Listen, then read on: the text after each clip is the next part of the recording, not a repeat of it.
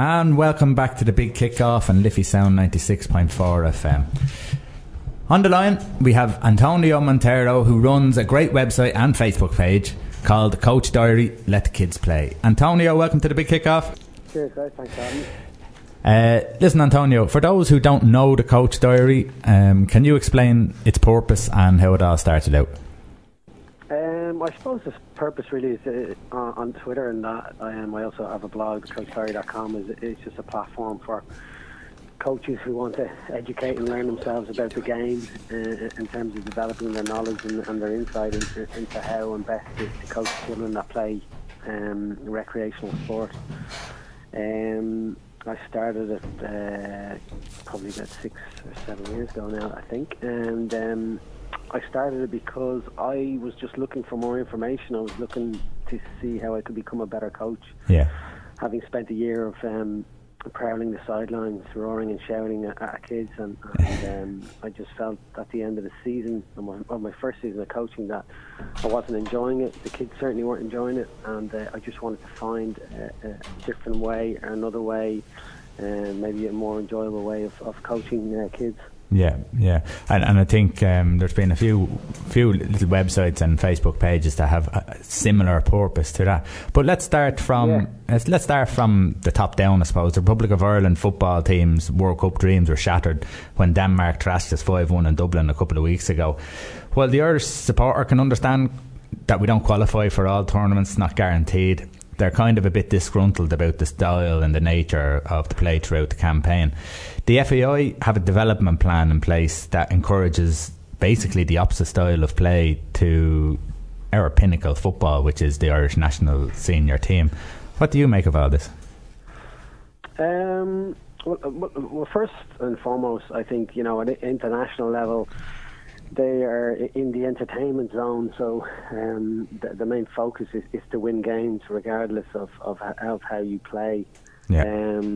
We all want to see nice football. We all want to see teams kind of trying to play out from the back and up through the thirds and into the final third. It's not always possible, but I think every supporter wants to see our national team kind of mix it up a little bit and not go long when we don't need to go long. Yeah. I think probably now at the youngest ages, football is certainly improving in terms of style. There's obviously a lot more qualified coaches, but at the same time, there's probably more kids playing the game now than ever before. Yeah.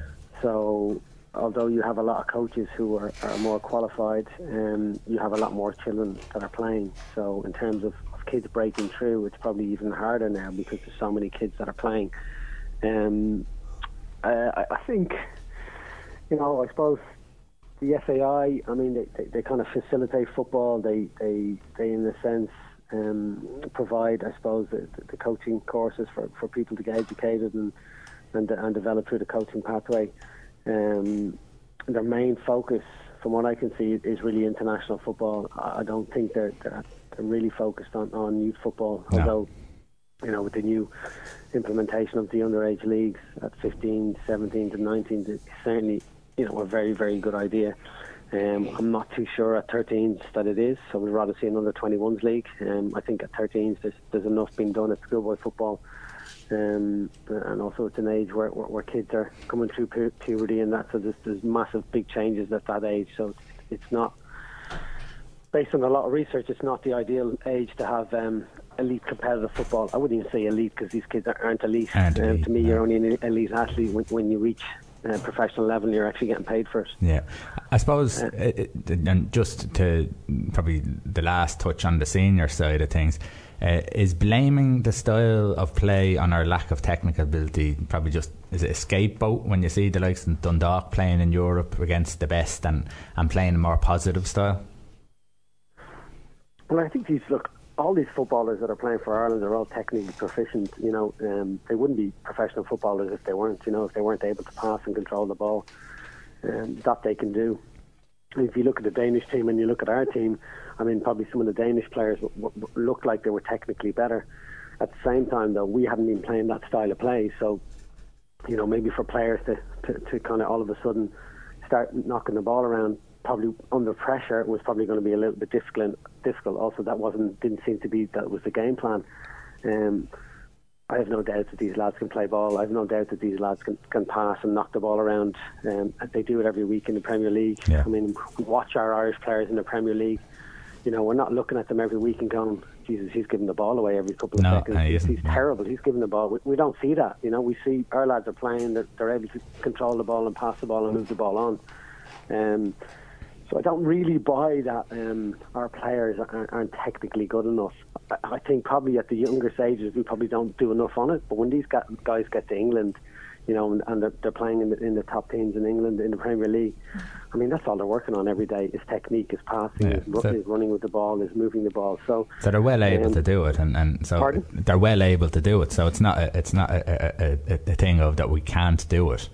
It's actually a belief nearly installed in them that they're not able to do it. I have my son is in here with me today, Adam, and he watched the Ireland games, and this is where I'm leading to. He watched the Ireland games with me and kind of commented on how poor they are, and commented on the simple things of he's just kicking the ball away. Why is he doing that? So we have younger footballers who are looking up to the senior team as their heroes, and they're playing the style of football that even a 9-year-old can look at a game and be baffled by. So what I'm coming around to is the FAI had a plan, as you mentioned already, from the under-13s upwards, but they seem to have neglected the most important developing years, you know, from 4 to 12. What are your thoughts on that? I think now we're getting caught up in kind of the 4, 5 to 6. You know, I mean, now the Dublin District Schoolboy Leagues have under 6s and under 7s, which is the academy teams in each club, you know, moving around, playing fixtures in preparation for the under 8s. And I always thought the under 8s division or fixtures was in preparation for the under 9s, but now we seem to be going backwards. Yeah. Also, they're putting the best of the best at too young of age, in my opinion. I don't think that, you know, the best kids should be playing against the best kids at under 7s, at under 8s, at under 9s, at under 10s. And the reason being, I believe, is that we no longer produce players that are technically, you know, able to go past players, great dribblers and that. And I believe the reason we don't do that is because we're putting all the best kids together at such a young age that when a really good dribbler comes up against another kid, he's probably coming up against one of the best defenders. Yeah. So it makes it very difficult for him maybe to dribble past that kid, or else he's been told or encouraged not to dribble and maybe to pass. You know, I've been to some of the underage games and you can hear some of the coaches saying pass. So they're basically taking the decision making out of the child and making it coach orientated and instruction orientated from the line. If you have mixed ability kids, say up until, I don't know, under 10s, under 11s, those kids who would be really, really good technically would be able to dribble, and that's because they'd probably be coming up against kids who wouldn't be at their level yet. So it'd be a little bit easier for them to dribble around those kids. And for me, that's how the likes of the best dribblers in the world learned. They didn't learn by playing against the best from a very young age. They learned by playing against other kids of all levels and all abilities, either on the streets or through their underage setups. And I think the best of the best at a young age is just the wrong way to go. I don't think we're going to produce the players that we think we're going to produce. And it's kind of shown in the last number of years. I mean, with some of the kids that are coming through. I mean, if you look at our international teams at under 21 and under 19, they're mostly made up of English kids. Yeah. They're mostly made up of English-born kids.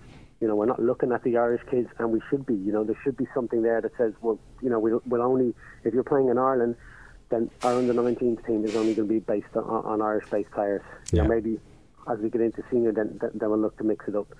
Because they're still the development years. At an international level, they're still the development years. It's only really at under 21 that it becomes really, really super competitive and kind of relates then to the senior team. Like I said, the coaching is getting better at the younger ages. There's certainly more kids playing football. Yes. But at the same time, you know, with so many more kids playing, there's much more teams within age groups, and the quality is not there. The quality is not there to get down to those kids in all the grades. Generally, what happens is the most qualified coach works with the A team, with the first team. So you have all the kids who are in the A team, be it 10 kids, 7 kids, 15 kids, whatever it is. they're all getting the best of coaching. They're all improving because they're playing against the best kids. You've got the 99% below that aren't improving, and they're just as they go up through the age groups, they're still staying at the same level, and eventually they get to 15, 16, and they either give up or they just disappear. You know. So what would you do if you were in charge of our technical development? How would you approach it? What I would do is, first, I wouldn't have children travelling from the ages of 5, 6, 7 and 8. I would make sure that team football, probably for me, shouldn't start until about under 9s. And from the years below that, say under 7s, under 8s, you would hold blitzes in your club. So you would hold weekends where you would invite 3 and 4 teams over. They would come. You basically play lots of games for maybe an hour, for 2 hours minimum. And you play lots of games. All the kids would get a run, and all the kids would get equal time. And then when it comes to training, each age group will have a qualified coach, the most qualified, say UEFA A or UEFA B coach, who would then control each age group. So say the under 9s, Mick looks after that. He's UEFA A coach. He's implementing the same coaching style at under 8s, under 9s, under 10s, all the way up. All the kids at under 9s are getting the same level of coaching. So they're all coached at the same time, and they're all getting the same level of coaching. So that allows for kids to move up and down. Okay, at under 9s and under 10s, maybe have a little bit of streaming, so where you might have, I suppose, because you don't want to put all the weaker kids coming out every weekend and playing against, all the best kids from another club, and then being, absolutely annihilated every week where they're losing by big scores. So for training, mix all the kids. Then when it comes to the weekend, again, mix the teams, but make the teams fair. So allow kids to move up and down if they need to move up and down and progress. So if one kid he's not quite there yet, maybe he needs to stay at a certain level within that age group. If there's a kid who's playing at the top and all of a sudden he doesn't seem to be pushing on a little bit, move him down then for a couple of months and then move him back up. And I think that all the way up until under 12s, until we get into actually competitive leagues where the points mean where the games and the wins mean 3 points at the end of it, I think kids should be allowed to move up and down within the age group, and all the coaching that those kids are getting, every single kid at the club is getting the same level of coaching. The guys who are looking after those age groups, so you might only have 5 to 6 guys in each of the clubs. They will then go and get educated. Either be it by the FAI, or the FAI will organise conferences in relation to development, what they want and all that kind of stuff. And each 6 or 7 of those guys from each of the clubs will then go to the FAI, every couple of months, once a year, whatever it be, and they would get their instruction, and they would get whatever they need to get to bring back to the clubs to coach those kids in the right way, so that everybody across the whole of Ireland is singing from the same hymn sheet. We're all doing the same things. We all have the same attitude in relation to child development, where it's open, where it's not, it's not a straight line to the top. We know that child development is a curved line. It's that way. You progress. There's a little bit of regression. There's a little bit of progression along the way. And I've seen it myself working with kids, where from 6 months to 6 months you have progression, and then you might have regression, and then they progress again. So. We had Mark O'Sullivan on probably a month ago or so, and we talked about similar things. Now this is obviously, we're focusing more on an Irish situation here, but one of the things we were talking about was basically on society, that society has kind of let us down as well. I mean, when you look at houses being built, there's a lot of apartments being built. There doesn't be a lot of green areas like there used to be, so then it takes away from you call it street football, it can still be out in grass areas, that sort of way. So maybe society, parents are more reluctant to let their kids out playing football out on the roads or what have you. So maybe as society we're taking away a lot of that time that you learn yourself, you teach yourself how to develop as a player. And just going on from that, I mean, let's talk about the leagues that are run in Ireland. As we are located in Dublin, the DDSL has probably the power to influence in this area. Do you think the DDSL are helping or hindering development? I think that in certain ages they're trying to help it, in certain ages, the lower ages, they're probably hindering it, but they're basically hindering it not knowing that what they're doing. So I mean, you have to understand that a lot of people that run these leagues are volunteers. They, they don't really understand child development. They understand implementation of fixtures. They understand implementation of rules. They understand implementation of league tables. So they don't necessarily understand how children learn. Yeah. I think that, even playing 5v5 at under 8, under 9, a lot of kids can't adapt to 5v5. They just don't have the mechanical ability to adapt to 5v5. Another thing is, a child could go nearly 3 weeks, 4 weeks, month, 2 months, 3 months without even scoring a goal in 5v5. And the whole point of 5v5 is that kids get plenty of touches and they score goals. In Belgium, they actually don't play 5v5, they play 2v2. So with under 6s, under 7s, they play 2v2, and then they move at under 8s, then they move into a 5v5. However, at the same time, they understand that not all kids can make that transfer from 2v2 to 5v5. So they still encourage the 2v2 at under 8s. Yeah. What do? We do something different. If it's 5v5 and another team shows up with an extra 2 players, we end up playing 7v7.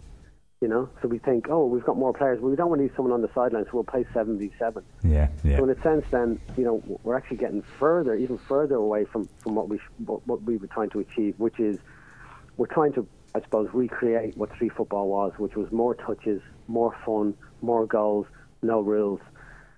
And because we have these structures, and because the league is implementing this, and because basically the education is not feeding down into the clubs, and the education is not feeding down into the coaches, people just start doing their own thing, and they start thinking, well, isn't it best not to leave a kid on the sideline, so we'll just play 7v7. Yeah. When in fact it's actually detrimental. Yeah. That game, the same kid could be the weakest kid. He's probably not getting any touches. He's probably not enjoying it because he's not getting any touches, and he's not scoring any goals. Yeah. And probably his teammates aren't passing to him because they know that he's one of the weakest kids. But if he was playing in 2v2, he'd have to be passed to. Yeah. The player would have to pass to him. Another thing is 2v2 encourages much more attacking play, because when you're in possession of the ball, you generally have the player in front of you. You're always looking to go ahead, you're always looking to go attack, you're always looking to dribble, because you might only have one player ahead of you, or you might have two, and you might think, well, I can dribble past these guys. But generally you only have one, because one is either facing the other fella is minding the goal. So I think that the leagues, they're trying to do their best, but I think they need to be engaging much more. They need to be engaging in social media. They need to be engaging much more with people who are on talking about these things. I mean, there's a lot of people who have a lot of knowledge in terms of child development in this country, and we're not tapping into it. Yeah. We're not speaking to these people. We're not holding seminars. We're not holding conferences. I mean, the FAI held a coaching conference this weekend. What was it made up of? It was made up of all FAI coaches who went to it, 150 people. Most of them were RDOs. I mean, where's all the coaches going to these things? Why aren't they? I mean, I just don't think that the information and the stuff is feeding down to where it needs to be, to the grassroots. I mean, I held a coaching conference a couple of years ago. I had 110 people on it. I'm a small blog. Yeah, the FAI are a massive platform, and they can only get 150 at theirs. So do you think they're going through the motions? Do you think they're going through the motions a bit? I think they're just facilitating things. I mean, I think that their main priority is international football. Their main priority is to pay the debts on the Aviva Stadium. So I don't see grassroots football really as a priority. I think the underages has been brought in to put a bit of structure into the underage, but it's predominantly been left to the League of Ireland clubs to run. It's saying, look, this is what's happening. You guys need to run this. Make sure it happens. And it's, I suppose it's putting a lot of pressure on League of Ireland clubs who are already under massive financial constraints to have to now all of a sudden try and find funding to run the under 15s, the under 17s, and the 19s division. Yeah. As I said, I have my son Adam here beside me. He's 9 years of age. Came into the show to have a look around. Adam, what do you enjoy most about football? It's a hard question. It's a hard question. What do you like about football? It's a tough one, isn't it? Yeah. Yeah. Do you enjoy it? Yeah. What do you enjoy doing in it? Getting the ball and passing it. And passing it. So that's what your enjoyment is. I couldn't really hear him there. What he said? He said getting the ball and then passing it. So he obviously, as you said, he likes to get on the ball. Now I know him as a player. He likes to get on the ball and run with it, as you said. So and I guarantee with Adam as well. most kids don't like to train. They don't like training. Yeah. I see kids in my after school when their parents are picking them up and they're heading off to training. Oh, I don't want to go training. I don't want to go training. Most kids don't like training. Tell you what they do love. They love the game at the weekend. They love coming down, putting the jersey on, playing the game at the weekend. And they certainly don't want to be left either on the sideline or not playing or not getting enough touches and not scoring goals. That's what kids want. They want to play. They want to score goals. They want to have fun with their mates, and that's it. And that's how they want to improve. And that's what we did when we were younger. We just wanted to play. We just wanted to get out, play, trying to learn how to beat a player. And it's no different than the structured element. It should just be get out and play and enjoy yourself. Listen, this is the DDSL now again, and this is it kind of breaks it down. The amount of games that are called off or have been idle, the summer break of 2 months, which I feel is too much. Again, are these all these things just not beneficial to the development? I don't think they are. I mean, this we voted for summer football. We got calendar year football. There was too many stop-starts. There's been 3 transfer windows in this year alone, where kids are able to move clubs. So there's too much movement. Look, I'm all for kids who weren't getting games and aren't enjoying it to go and move. But at the same time, for teams who were trying to, I suppose, to create and develop a little bit of a structure, it can be difficult when you've got 3 transfer windows and all of a sudden kids are moving from here to there. Yeah. I was involved with the under 16 age group. Our age group was just totally decimated. Was totally ripped up. We didn't get a transfer window after the summer when a lot of lads went to under 17s during the summer during the transfer window in July. So we just left a lot of teams, including my own, with very very few players. And also unable to replace the players that had left. Yeah. I think if you're going to go calendar year football, you need to either play through the summer or just go back to the way it was. Go back to within the school year. I think the school year kind of suited everybody. Everybody knew roughly when the league started and when this league ended. Have they not? Holidays. Have they not this thing is stuff starting, and then you're finishing June, and then you're doing a little bit in July, and then you're not coming back till the end of August. And have they not just made the league the same as it was, the same period of time you're playing, but just calling it summer football? Because we used to play from February anyhow, because the weather was bad in January and till June or whatever, playing from September to November anyhow because the weather was bad anyhow. So they haven't actually brought in summer football. They've just suggested that it is summer football. No, they haven't. No, it's the same thing. I suppose you're just squeezing it all into a year as opposed to doing it with the school year, which is a year and a bit, Yeah, and the most disappointing thing, years as such. Yeah, the most disappointing thing is that I think clubs haven't been, they weren't, I suppose, asked. They didn't look for information back about, how did the first year go in summer football? What could we do to make it better? They kind of just charged on again, which I see in the new rules. Listen, I have a clip here, and hopefully you'll be able to hear it. I have a clip here, and we'll it's about 1 minute 48, 49, and we'll just have a little chat about this after it. Okay. Kids inherently want to be good teammates. I really believe that with all my heart. Most kids, when they're on a team, I guarantee you go watch any 7-year-olds or 8-year-olds, they want to be good teammates. You watch them play. When they get a little bit older and they start having a little more success and then the parents get involved, they become not so great teammates because they're told a lot of times that you're not going to get anywhere unless you shine, unless you. So now, back in the day, we had AAU tournaments. You had to win X number of games to qualify for the national championship.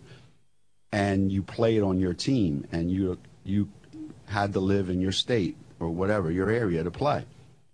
And you played, and if you lost, you went home, and it was devastating. And that's Rebecca and Jamel Elliott and Jen Rosati and Nikisha Sales, going, Megan Patterson, as far back as then. Well, that's changed. Now when kids go to these tournaments, they're not going there to win games.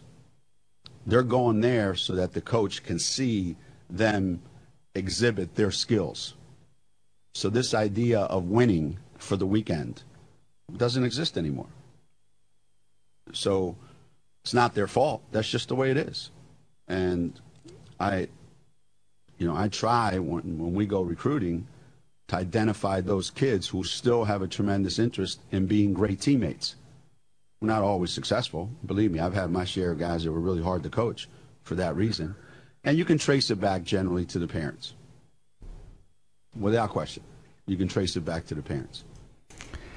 So, I can't pronounce the second name. Gino Auriemma. Auriemma, good man, Dave. He's talking about parents and basically putting their kids in shop windows and forgetting that they're actually playing a team sport with the rest of the team. How do we solve the fading drive that is teamwork? I think parents, look, they're a big part of the game. Without them, we wouldn't have, a large amount of teams.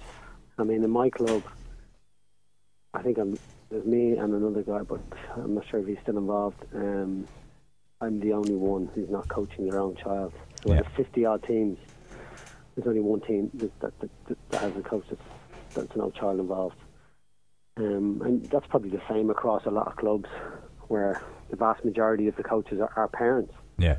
And I think parents are kind of, it's like a double-edged sword. They're either, too hard on their child, or else they're too soft on them. It's really hard to get it, to get it right, to be fair. To be fair in terms of how much they play, to be fair in terms of how much they're getting their child to do on a football pitch. I take all the corners, the free kicks, all that kind of stuff. I mean, there's a lot of talk about winning, and we certainly don't want to get away. I mean, the way I look at it is that, when kids go out to play, they go out to play to have fun. They go out to play to have to win the game. I'm yet to meet a kid that doesn't go out to not want to win, that goes out to make mistakes, and that goes out to not do their best. All kids try and go out and do their best. They try not to make mistakes, and they all go out to try and win the game. I think sometimes it's the adult agendas and the adult egos that get entwined into that, and can kind of confuse things and make us think that maybe the kids actually don't want to win, or are not interested in progressing or improving in the game when they are. I think it's probably because they're not really at our pace. We're expecting so much from them. We're expecting them to improve a lot quicker. We want them to do things a lot quicker because we see things a lot quicker to them, and it's not really transferring down to the kids. So we get frustrated and we think, look, these kids aren't winners. They don't want to win. The problem is they don't want to win as much as you want to win. And I think that's where the problem lies, is that we have a lot of adults get involved and they want to win more than the kids themselves. And every weekend the game is like that, where they're being frustrated and they're getting cranky with the players. So then the kids see that as, well, you know what, winning, it doesn't really bother me anymore, because, I see my coach, he gets so frustrated with it. He's trying to make us want to win, on his level every single weekend. And I suppose then for a lot of kids it just becomes, winning is not a nice feeling anymore, because of the amount of effort and I suppose the amount of instructions that's been taken for the kids to win. I think what a lot of coaches and parents just need to do is just sit back, allow the game to happen. It's, basically you train, you give your instruction during training. Training is where you set the standards, and then when the kids play their game at the weekend, that's the time for them to show you what they've learned, and how they're going to implement it on the pitch. Yeah. And I think sometimes as parents, I certainly started out this way myself. We just get overly vocal, we get overly involved, and it no longer becomes fun. So when it's not fun, then kids aren't interested in winning or losing. They don't really care. They're just kind of there just to make up the numbers. Yeah. So we really, I think a lot of kids nowadays, as they get older, feel that they should have this and they should have that. They feel they should be playing at that level, even without actually working hard to try and achieve or try and get into a team that's playing at a higher level. Yeah. There's a lot of a lot of self-entitlement going around, and if kids don't get it, there's also a lot of kids who just give up. And I think there's probably within certain age groups, say 15, 16, 17s, there maybe isn't the knowledge to try and keep those kids involved, to try and maybe speak to them 1v1 when they see a kid who's not really enjoying it. He's not, all of a sudden, he's not showing up for training. He's not really performing. sometimes coaches can just go, well, look, I'll just leave him. He's a lost cause now. He's not really interested. Instead of maybe, do you know what? I need to speak to him. Find out what's happening. Find out what's happening at home. Because there's a lot more to a kid than just coming down for training and playing football. He's got a whole different life, a whole life outside of football. Be a family life, social life, friends online, school life. So there's a whole bio outside of football, and I think as coaches we probably need to tap into a bit of that and get to know the kids. And sometimes when I always feel and always said that the best way to get to know your players is in a 1v1 situation. The best way to kind of motivate them is in a 1v1 situation. I don't think we do enough of that. And I think we've got to find a way in training sessions, because if you are stuck in your own, or you really do need to have people around you at training sessions and stuff, so you have that ability to be able to talk to one-on-ones with players. Absolutely, you do.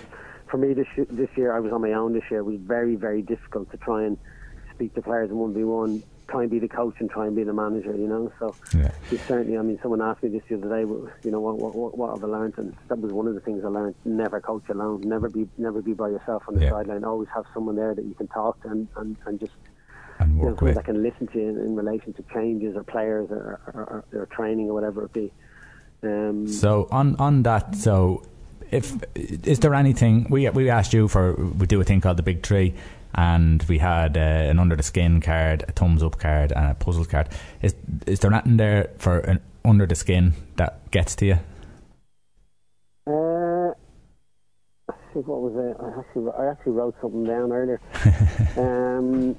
I'll tell you what really irks me. What was the first one again? Under the skin card is just under the skin card. Yeah. I think a booking for a celebration is just absolutely ridiculous. It's nonsense. I think, when you see some of the goals that are being scored and players, they're running and they're going to celebrate and they can't believe, and they're shaking their head and their hands are up in the air, and all of a sudden they just stop because they realise if they go any further they're going to get booked and they might be on a yellow. Yeah, it's nonsense. And that just totally irks me. I think that the celebration is just part of the emotion of the game, and a lot of people kind of kill it.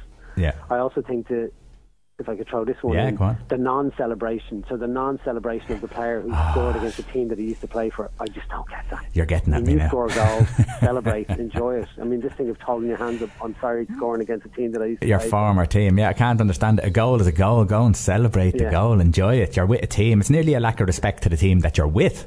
Yeah, exactly, yeah. It is, yeah. Mo Salah scores yesterday. I think it was down the top end, was it? That's right. Yeah, down the cop end. He just throws his hands in the air, no celebration, no nothing on his face, not even a smile. If you spent 10 years at the club, maybe, but how long was he there? A year, was he? Yeah, he was there a year. He didn't even play much, and he was let go. I think it might have been a half year, because I think he left for might have been on loan. But again, I don't understand it. Get out, enjoy yourself, play. If you score a goal, great. If your team scores a goal, go out and celebrate it. It's live in the moment. I'm waiting to see an under 9s and under 10s kid who just moved from one team to another, and he scores to do the same thing. Yeah, no, and this is it. Role models. These lads sometimes don't realise how much of a role model they are to kids, and how much an influence they have on them. Thumbs up at that in the game or in the sport that you like. That I like. I tell you what I do like in hockey. I like the way you can just dribble the ball in, and I like the way that you don't have to pass it. So when the ball's down, you can either pass it or you can dribble it in, and it just speeds up the game really, really quickly.